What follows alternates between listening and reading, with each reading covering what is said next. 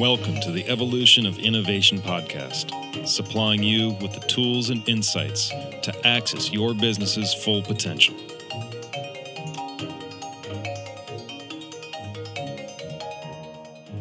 Welcome to the Evolution of Innovation podcast. I'm Sean Mader, and here with my co-host Chuck Rude. Chuck, how are you doing? Good. How are you doing? Good. Welcome back to the city. Thank you. So we've got a really great episode coming up today with my friend and impresario, Francis Simowitz. But one of the topics we're talking about before we jump into that is the Business Roundtable conversation that just was announced this last week. Would you mind going into a little bit deeper what that is for our So for those of people who don't know what the Business Roundtable is, it's an annual gathering of I think this year was 181 CEOs of large American international companies.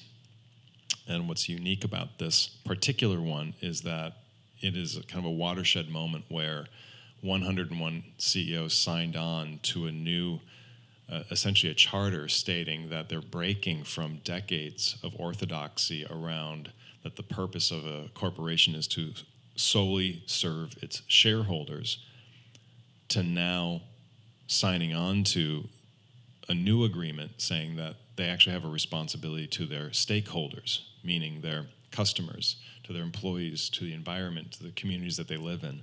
So this is a huge break from all of the previous standards under which normal business has taken place.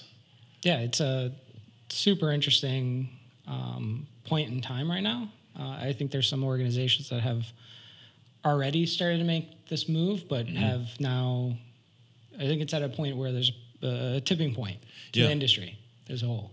Yeah, I mean, we're talking about, there's Patagonia, which is obviously, always the shining star of private, all of this. Which is different, but Unilever has made that shift for a while. Mm-hmm. And I think what's happened is that there's been a lot of fear that to serve something beyond your own business interests somehow cuts into your business interests. And I think some of these companies who have led the way have actually proven that that's not the case. Absolutely. That your bottom line is actually much better and your company is more sustainable and you're seeing employees who want to work for you.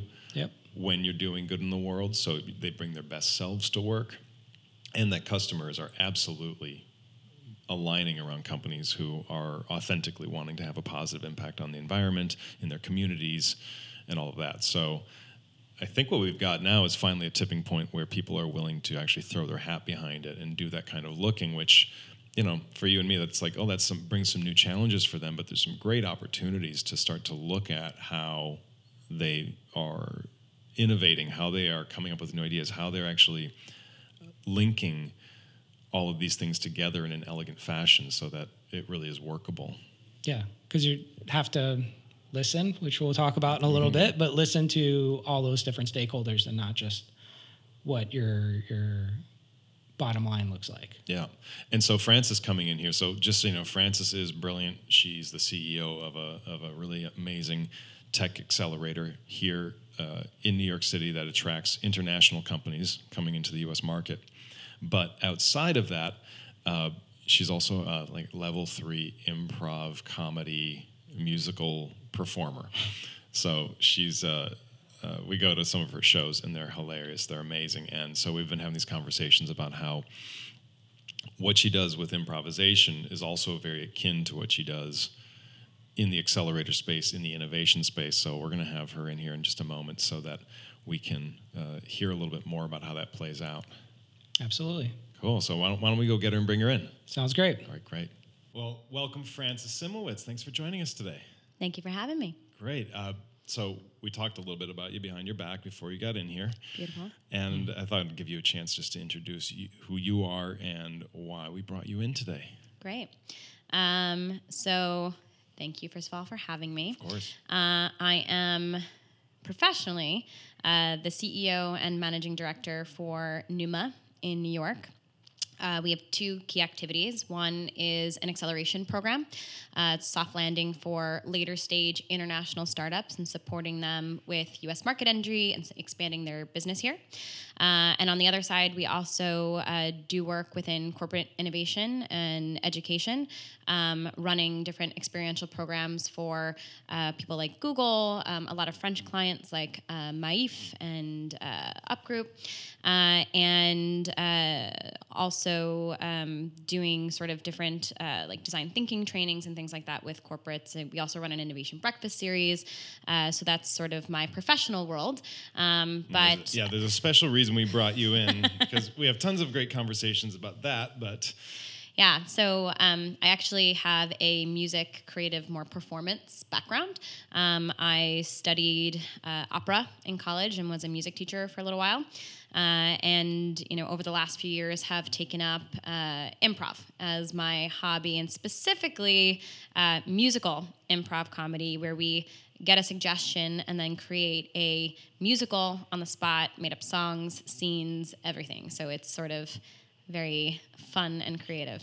Yeah, so I was telling Chuck, the first one that I saw, we came in just 2 minutes late and didn't know that somebody from the crowd had yelled out Kickstarter as the topic.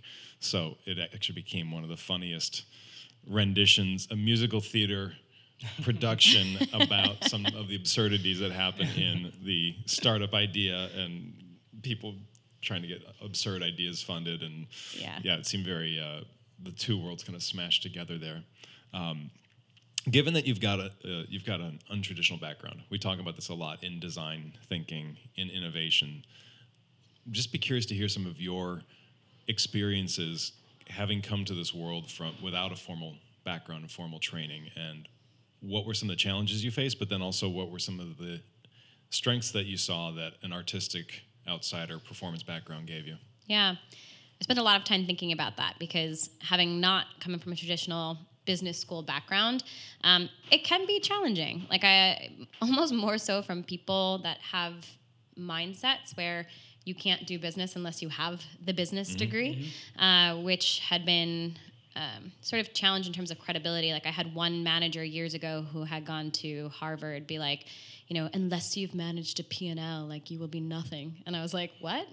So what's a P&L? What's a P&L? No, because I can learn those things outside of that, right? Like I don't really believe that you need a traditional business degree to be able to do business, and that there's been a ton of advantages around the fact that I've had specifically a music degree that has lent itself to business.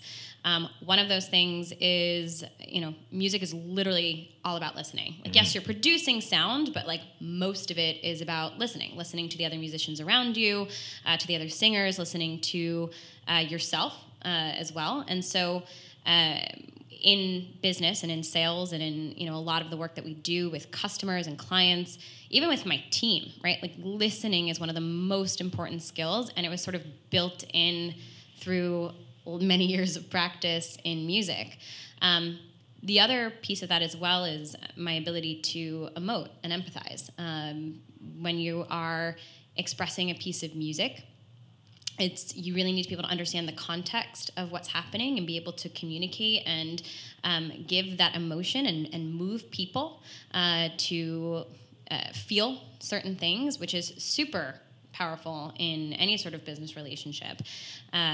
There's also my presence, right? So also I am I don't know if there'll be the video of this, but I'm a very small female, and being able to have the skill of commanding a stage, to have my voice heard without a microphone across, a huge audience and, in front of an orchestra, and being able to command that presence despite my size has always been something that really suited me well in music. I used to have auditions, and they'd be like, how did such a big voice come out of such a little body? And that works in the business world. Like I can command a room of clients, of C-levels, no matter who the stakeholder is. My presence has been a really big attribute for me. And so, outside of being able to think about problems differently and to be able to communicate really effectively and understand people's emotions and things like that, it's been really valuable to have that degree in music. Well, yeah, that's the when I went to school for literature and English, the joke back then was, oh, I hope they teach you how to say, would you like fries with that? Because the prevailing thought was that you'd be unqualified to do anything. And it's been a really interesting sea change in how people view all of this, which is the people who have developed understandings of other people. They've developed heightened verbal skills. They understand how, listening and writing and how to develop ideas. That suddenly that has become the skill set that is one of the most valued ones in this current state of where there's so much change that technical skill is changing by the minute. Yeah. But how to see things contextually Yeah. and listen. So the conversation we were having is how this factors into the workplace and how do you develop people to become companies and cultures that can come up with new revenue streams, come up with new ideas. What are they going to look like in 5 years? And oftentimes people are looking to get this answer in their head. Yeah. And so I thought the improv comedy part was so fun and interesting because it really hits on some of the key conditions that we have to create in our organizations. Yeah. And so while for some people who are just really used to business, it might seem frivolous or it might seem like you're taking your people off their job where they make X amount of, you pay them X amount an hour, why would I spend time on this? But what have you seen some of the payoffs to be? And well, two questions. We should look at the kind of conditions that need to be created. And what are some of the payoffs that you see for the people who are really taking the time to cultivate that? Yeah. It's interesting because it's funny that you say that, like, people think it's frivolous because we usually do an improv workshop for the founders every cohort. And it's interesting to see people's resistance to it versus some of the people that are really all about it and see its value. There's also something about doing improv longer term to really actually get the benefits from the learnings that is different than doing just like a 3-hour workshop, because you build up a muscle in some of these skills that are relevant for business that you don't get if you've just sort of experienced it once and are a little bit out of your comfort zone. Yeah. Versus learning to swim. Exactly. And so, when you're in an environment in a business that, whether it's a startup that needs to be innovative and kind of breaking molds versus a innovation team in a large corporate that, also has a lot of challenges. There's a lot of being able to push through ambiguity and being outside of your comfort zone. And there's nothing, I think, probably too more terrifying than getting up on a stage and just making things up on the spot. But it's a valuable muscle, right? To move through the fear of failure and to just do it anyway. There's a lot of value, and again, I brought this up before, in like listening. And a lot of improv and good improv, you'll see that they're actually really well-trained listeners. They're listening to each other, what's going on, and then responding to that, right? So the idea of yes and really understanding what's happening in the scene. Yeah, let's break a couple of those down. Yeah, we were talking about this. Yes and being the foundation of almost like the cliche. Sure. The cliche. Yeah. I guess my question is then, if you look at trying to build one of those teams, build your cast, especially when you're trying to expand into, you might have a more traditional organization, a traditional MBA team, and I say, hey, I want to start to expand or change up the dynamics within my organization and bring some fresh blood. What would be the things you would start with, or how would you look at approaching that problem and bringing in new people? Yeah. It's interesting because I personally don't necessarily think that people with the traditional backgrounds are always the best ones to hire. I agree. I think that there's like core sort of human attributes, such as listening, such as ability to empathize, people that can ask really good questions, because those are the types of things that you want. You want people that are flexible, that are like able to move through fear. Like, fear is a huge paralyzer in people. Like, my friends will tell you I'm always on rants about fear specifically. And you're always going to be scared, right? But like, what do people do with that fear? How do you actually move forward with it? Because you're always going to be scared. It's just a matter of like doing the thing anyway. And so finding those types of people and focusing on those types of attributes, I think, are more important than where you went to school or what you studied. And so I think that also opens you up for a more diverse range of candidates for your team as well that can be impactful in your organization. Yeah. And when you do that, so you're really looking for, that goes down to life experience, how challenges that they have maybe overcome in the past. Now, sometimes you come up with people who are really great and you see all that stuff, the soft skills that are maybe harder to define. How have you juggled that in your own assessment process when they may be lacking in some of the technical skills for the moment? Do you find that it's a better bet to go with that and train them in the technical aspect of what?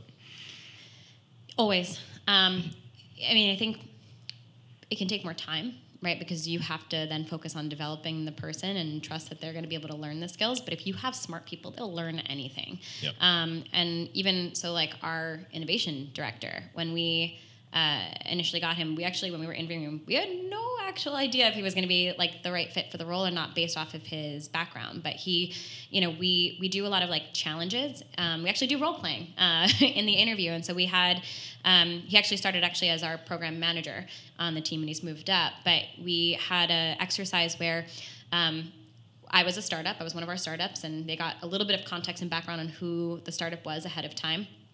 And then he had to pretend like he was the program manager.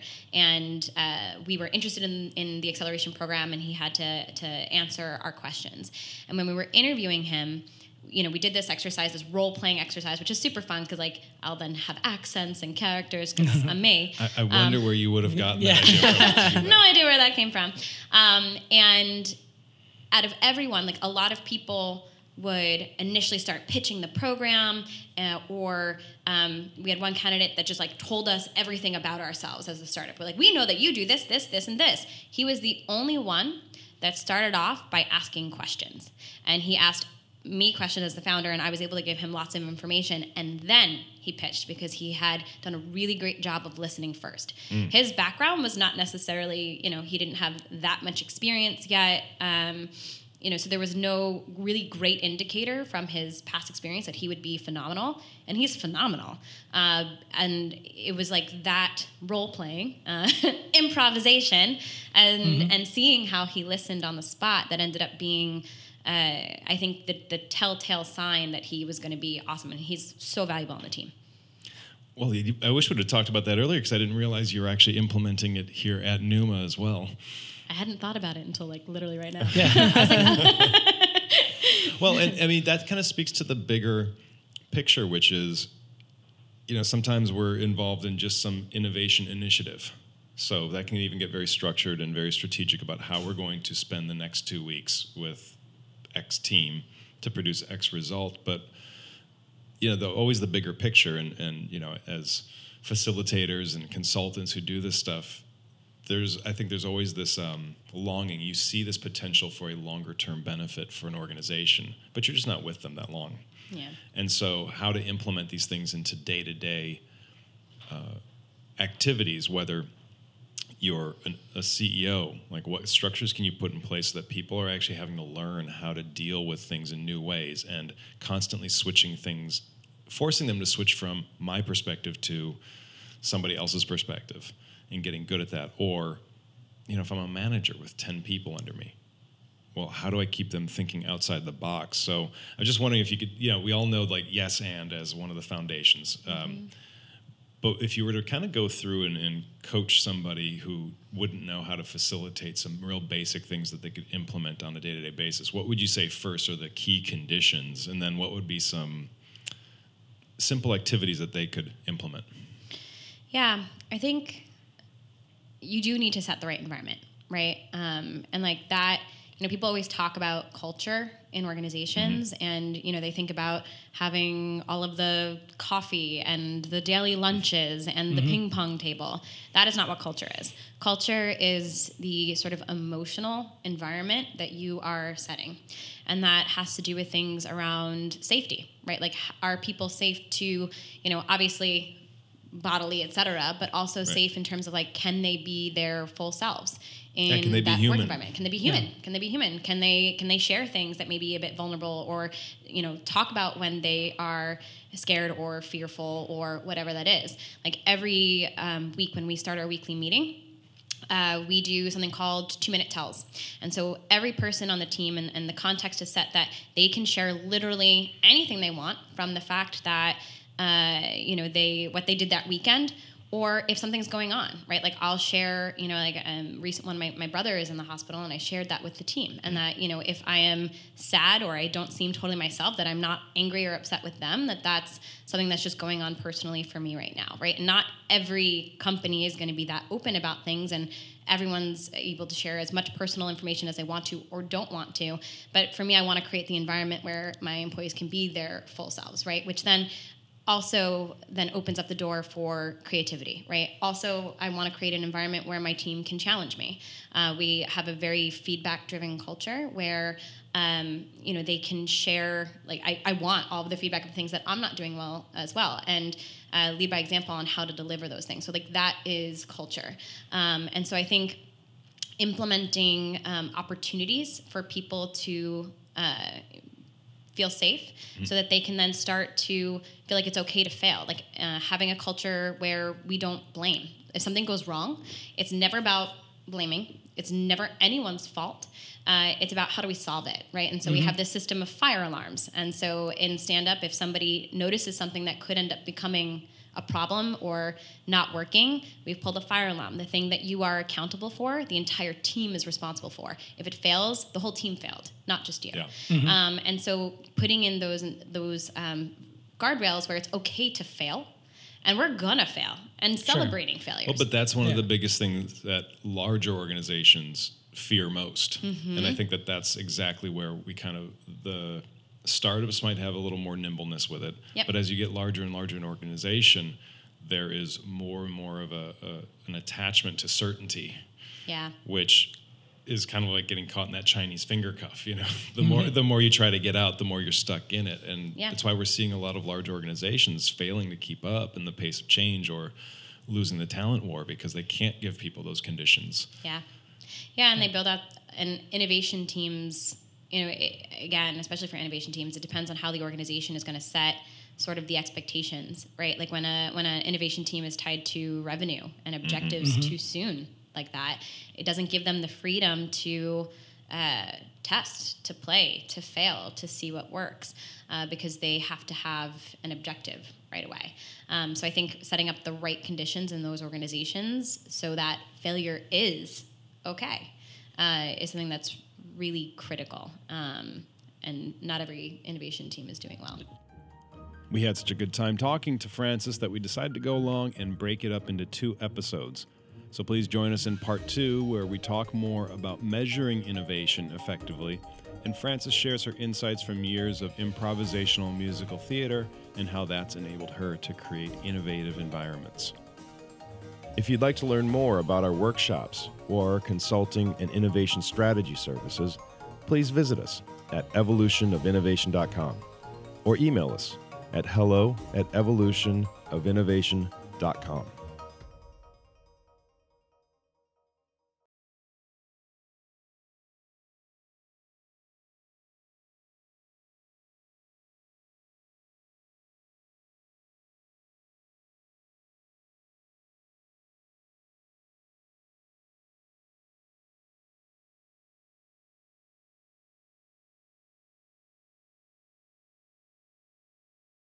I think it's interesting because I see a couple of things popping up here is that if you get the right people in with a diverse background, especially coming from the arts or design or some of these other areas that people are used to failing, like that's part of the process. Yeah. And you're already naturally like comfortable with that. And that can help build the culture around the organization or within the team. But you bring up one super interesting thing about the metrics within the innovation team. What do you see as potential metrics that should be measured versus revenue or timelines or things like that? What could be some insights to that? Yeah, it's interesting because we work with a lot of different organizations and they all measure it differently. I find that, again, the ones that are tied to revenue struggle the most, or even if they aren't initially tied to revenue, right? So a lot of times they're measured by POCs, right? Like a certain number of engagements with startups. But that's not always even the best way either, because that's sort of an arbitrary number that's not necessarily tied to impact. The organizations that I've seen do it best actually talk a lot about listening to customers, right? So, and sometimes that's like launching a product that actually then people end up needing or using, whether or not that's tied to revenue initially or their ability to actually spin off projects that are successful to other parts of the organization. But they'll talk a lot about it being really important for them to start listening first, listening to the customers, listening to the actual needs. Is this a problem that we're actually solving? And that being sort of really more what they are going after, more so than something that's we need to make $1 million on a new revenue line tomorrow. Yeah, and how are some of the ways that people would actually measure that so that you get to the year's end and you can actually say, oh, we actually did deliver on that, because that gets into the soft skills area, which is exactly where we're pointing to, but it's inherently hard to measure. It's really hard to measure, right? And some of them measure by having a product in market, whether or not it's generating revenue. Is it something that people are using? Does it actually solve a need? It's hard to measure, and I don't think there's a perfect way to do it. Yeah. Now, how would you incentivize? So we're talking about improvisation, but more as a way to get people thinking through the lens of other people, empathy, how that impacts the overall environment in which one can be creative and innovative and create a culture that is agile. How would you incentivize that on a day-to-day basis in, say, a company that's 500 plus people? I think this is where the challenge pops up. So, if you were a what would be the advice that you would give to a manager who's managing a small department? What could that person start to implement first to start to create those conditions? Yeah. It's tough because, in that kind of an organization, when you are that kind of manager, you have managers underneath you, and I think it starts with sort of changing the culture of the managers that are managing everyone else and understanding. It's also listening, right? I think what people don't do first is they try to implement new rules or new incentives to get people to behave a certain way without really listening first. And so doing skip levels and being able to actually get feedback on how things are going and what's working, what's not working, and the frustrations of those underneath them. And that doesn't get done enough. We always talk about you have to first get out of the way what's in the way. Yeah. And most of the times that's where the biggest fear point is giving people the permission to even express that, no, I hate my manager. Or or that, no, the way we do things, I'm completely cynical and resigned here. Yeah. If you have an organization that's not quite open yet, but you're trying to initiate that, and you say, okay, first step, go out and listen to people, see what's out there. How do you go about doing that to actually, because you've already got a culture that's not going to express their feelings, how do you actually start to get the real feedback? Yeah. I think also, again, it comes down to people coming out of their comfort zones. So getting people out of the actual building and talking to people, or even within each other, within the group themselves. So when we organize these learning expeditions for clients like Google, et cetera, and we're actually it's an inspirational basically tour where we're exploring different technology verticals, industry trends, and they're actually getting to speak with people that are in it.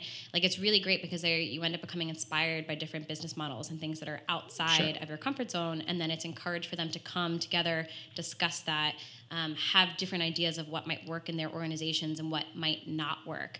And it just creates this openness for dialogue, and having really good sort of constraints on how dialogue is done, I think is important as well. But I think it's really getting out of the traditional day-to-day of the work and, having a different sort of experience whether that's like a workshop even within its employees where new ideas are encouraged, which is hard in certain organizations. Like we have one exercise in improv called the idea cauldron, where like you have a topic and you just like, you have a cauldron of people around it and you just are able to just put whatever comes out in your mind in there. And there's like nothing can be possibly wrong, right? It's just an ideas, but like creating, again, I think those environments for, outside of the normal day-to-day is like an initial step. Mm-hmm. Well, we were talking about the thinking hats and giving people permission to do that, because that usually does go right against people's normal day-to-day routine, which is just trying to shut down things that are not productive, focus on the things that are productive, and you can get 6 months down the road and zoom out and realize that person may have been very busy but didn't accomplish much. So we talk about the thinking hats, which is giving people designated times in sessions to, your job right now is just to be a yes person. So speaking of De Bono's 6 thinking caps, 6 or 7 now. You may have found are you cap. familiar with that? No, I don't know. Oh, okay. In the 70s, so this was a past company I worked for in facilitation. We used to use De Bono's thinking caps, which is he was a psychologist in the 70s that came out with a paper that talked about everybody walks in a room with one of the 6 or 7 different thinking caps. And the state of mind, essentially. So, but within facilitation, we looked at using the yellow one, which was anything and everything's possible, and a black one, which is critical. Meaning, we tried that before, or the numbers don't add up. And the idea was that within facilitation and exercises within teams, is you give space for both. So it allows, and early on, people can understand that there's space to do that. So that gives them the freedom to be able to have that and look at anything as possible, knowing that later we can be critical. In a half an hour, we can do that. So it gives space for each, and they're aware of it. That's which great. is a very interesting way to help facilitate those process or that conversation. I love that because improv is anything is possible, right? But like at the end of the day, with like business sense, there are objectives and things you need to be able to meet, and I think it is also comfortable for people to be like, this isn't going to work, but also first having that creative sense, I think, is really important. Yeah, that's awesome. You need to get everything out. Like you said, the good, the bad, the ugly, they all have to get on the wall. Yep. And let's critique them. Sometimes you can combine what appears as a really bad idea with a really great idea, and all of a sudden it turns into an outstanding idea with huge revenue possibilities. Yeah. But until you start looking at them in different ways, you never know the possibilities. Exactly. Yeah. Well, we're kind of tying this back to what you do in the improv theater world is that space to be able to throw all that stuff up there is required. And yet that doesn't tell the full story, because improv theater also takes place inside of some pretty tight constraints as well, which is very akin to the design constraints of a design challenge. True. So it really is, but it's kind of part of the process. And I think that's what I find most people need to get at ease with and be really told up front, is that this is a process. In the beginning, we do need to go through this process of getting everything up there. So we got to go through a set period of time where we're not using our analytic brain. Then we can impose some constructive constraints. Then we can start to look and start to go through all of that. And then out of that will come X, Y, and Z. Yep. But unless people really know the roadmap to that, I've watched people just, the process person who might not be thinking of themselves as particularly creative is now getting competitive and trying to not lose or this and that. And so I find that people need to be given a little bit of an understanding of the landscape so that they can see the roadmap. Here's where we're going. You can chill out. Tomorrow we're going to be right in your world. Yeah, I mean, and I think there's something to constraints also around creativity, right? Like it's not necessarily a free-for-all. Like even in improv, like people watch a music improv comedy show and it looks like magic. You're like, I could never do that. Like they're making up songs, they're making up dance moves, and they're all choreographed. Like what is going on? There's no way that they could have made it up on the spot. But there's a whole actual process. Like, we learn song form and song structures. We learn story arcs and story structures. And there are cues and ways that, like, our teammates know exactly kind of where we're going. And then we can kind of play and build upon that, right? So we're kind of like ending on top of all the things that are happening, but within a structure. Because people still need structure and you still need process. Especially, you know, in large organizations and things like that. You can't just totally throw process and structure out the window. It just doesn't work. And so having those guardrails allows people to play within a structure and have creativity, but it's also within constraints, which is really important. You know, there's a movie that is I recommend to everybody. I used to make commercials and music videos for years, and Lars von Trier. So I'm going to give like a quick little history lesson on this. Lars von Trier was the founder of a film movement in the late 90s called the Dogma 95 film movement, and they had this manifesto that you could only make your movies in real settings using natural light, no post-sound production. It was a very kind of guerrilla, naturalistic way of making movies. And so there's a bunch of Danish filmmakers who were doing that. Now, years later, Lars von Trier became the most famous of them, having breakout hits here, like the one with Bjork. Bjork is in one. Nicole Kidman's in Dogville. Anyway. Yeah. It's a dance. Bjork is blind and she's a dancer. Okay. So anyway, for people who are listening to this, you got enough to go on IMDb. We'll get a bunch of emails on this one. IMDb, you can find it. Lars von Trier and Bjork. But then he does this amazing film called The Five Obstructions, where he gets his mentor, who you start to find out is kind of a washed-up alcoholic at this point, living in Haiti. And he basically starts to say, hey, I'm making a film about you. Your only job is to do everything that I say. And what the film is about is making his mentor remake a film that he had made as a young man 5 times with 5 different sets of constraints. Now, Lars von Trier is also known to be very sadistic, making Nicole Kidman cry and do all these things like that. So, but he was actually teaching his mentor what his mentor had taught him, is that if you give people completely wide open, no parameters, it causes paralysis. So if you give them certain constraints, suddenly that unlocks the creative process. So the first set of constraints was that you have to film your film in Cuba. No cut can be longer than 16 frames, which is half a second for those. And so in a few other constraints, and you watched the mentor have a meltdown. How the hell am I going to do this? What's this going to? My protege is being such a maniac here, and yet, by grappling with that problem, he ends up discovering this amazing, innovative way to remake a film that he had made 30 years prior.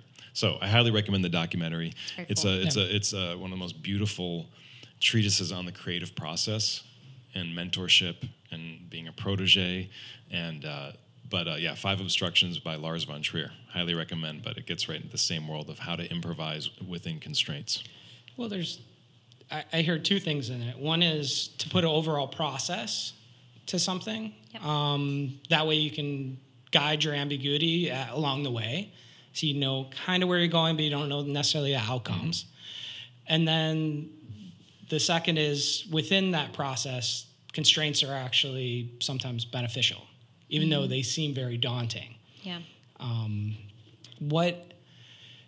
Is there any recommendations on an organization trying to come up with their own or adopt one in terms of, obviously constraints come from the individual project, but constraints that you find that are useful to look at, and then also a process useful to look at? I also even think that that's like why design sprints or design thinking processes are valuable, because it puts a process and sort of constraints around how to go about being creative. Mm-hmm. Like even with management, like one of my early learnings, because I'm like, I have always been a person that didn't need a lot of direction, and I could just take an idea and go figure do it. Mm-hmm. But most people can't do that. And actually people want guidance. They want the ability to play and create. But again, I think it goes back to creating that safe environment of there is a structured process on how we're going to do this. We're going to be able to come up with something creative, and there's going to be opportunities for that, but that there is a like actual guided process and a way that we're going to do this. And I think that makes people feel supported and safe, and like how people feel in sort of any sort of creative endeavor is, I think, super important. So like that's why I think those types of things for organizations to do are just really valuable. Yeah. Cool. It's interesting you bring up the word feel. Once again, it's that soft, emotional, but that creates that culture and creates the atmosphere for innovation. And I think also, thank goodness I did music, because then I value that more. Yeah, and we were talking about, you were mentioning how your ability to listen to music is very reflective of how you look at an idea or how you look at a new objective. So just describe what you were pointing to when you're saying that. You're looking at, like, you might be looking at a score for a piece of music.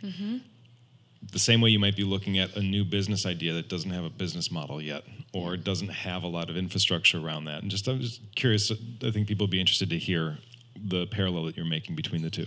Yeah, I mean, music is very ambiguous, right? Like there's concrete elements to it. There's a lot of like parallels between music and math that can be drawn. So you're looking at a number of different elements. Like, it's not just the notes, right? It's also the harmony. It's also the lyrics and what's happening there. It's understanding the emotional context and being able to communicate that or understand it. It's understanding how the different harmonies and melodies intertwine with each other. Like, when you're looking at a whole symphony score, there are so many things that are going on. And so being able to look at something and to be able to understand it from a multitude of facets has been extremely valuable, because humans have a multitude of facets. You know, there are things that are concrete, factual things about them, but then there are things that are way more ambiguous and fluid. And if you can understand how someone feels, how they think, how they want to be seen, how they are actually seen, what matters to them, what do they need, what do they think they need, and understand sort of the complexity of all of those things around it, or even like a business, right? Like, what is the business trying to solve? Like, who are they? And like, I think music allows you to ask a lot of like good questions around complexities and sort of start to organize things in a structure, right? I mean, music is literally organized sound. Well, we were talking about IBM, and I don't know if my friend was telling me the story with full factual accuracy, so disclaimer on that. Disclaimer. But he was saying that one of his mentors that was actually a piano teacher for most of his life, but was also a scientist, and that he'd been doing all this research on the role of arts in the business world and in the tech world, and that apparently there is a very high percentage of jazz musicians hired at IBM, and that they have a jazz department and play jazz on their lunch hours, specifically because if you think of things from a UX or user experience design, musicians have a very high facility with being able to follow multiple tracks of thought and see interrelationships and think of things over a lifespan of a song, or how this interacts and how these two pieces come together, or how somebody's going to be hearing this.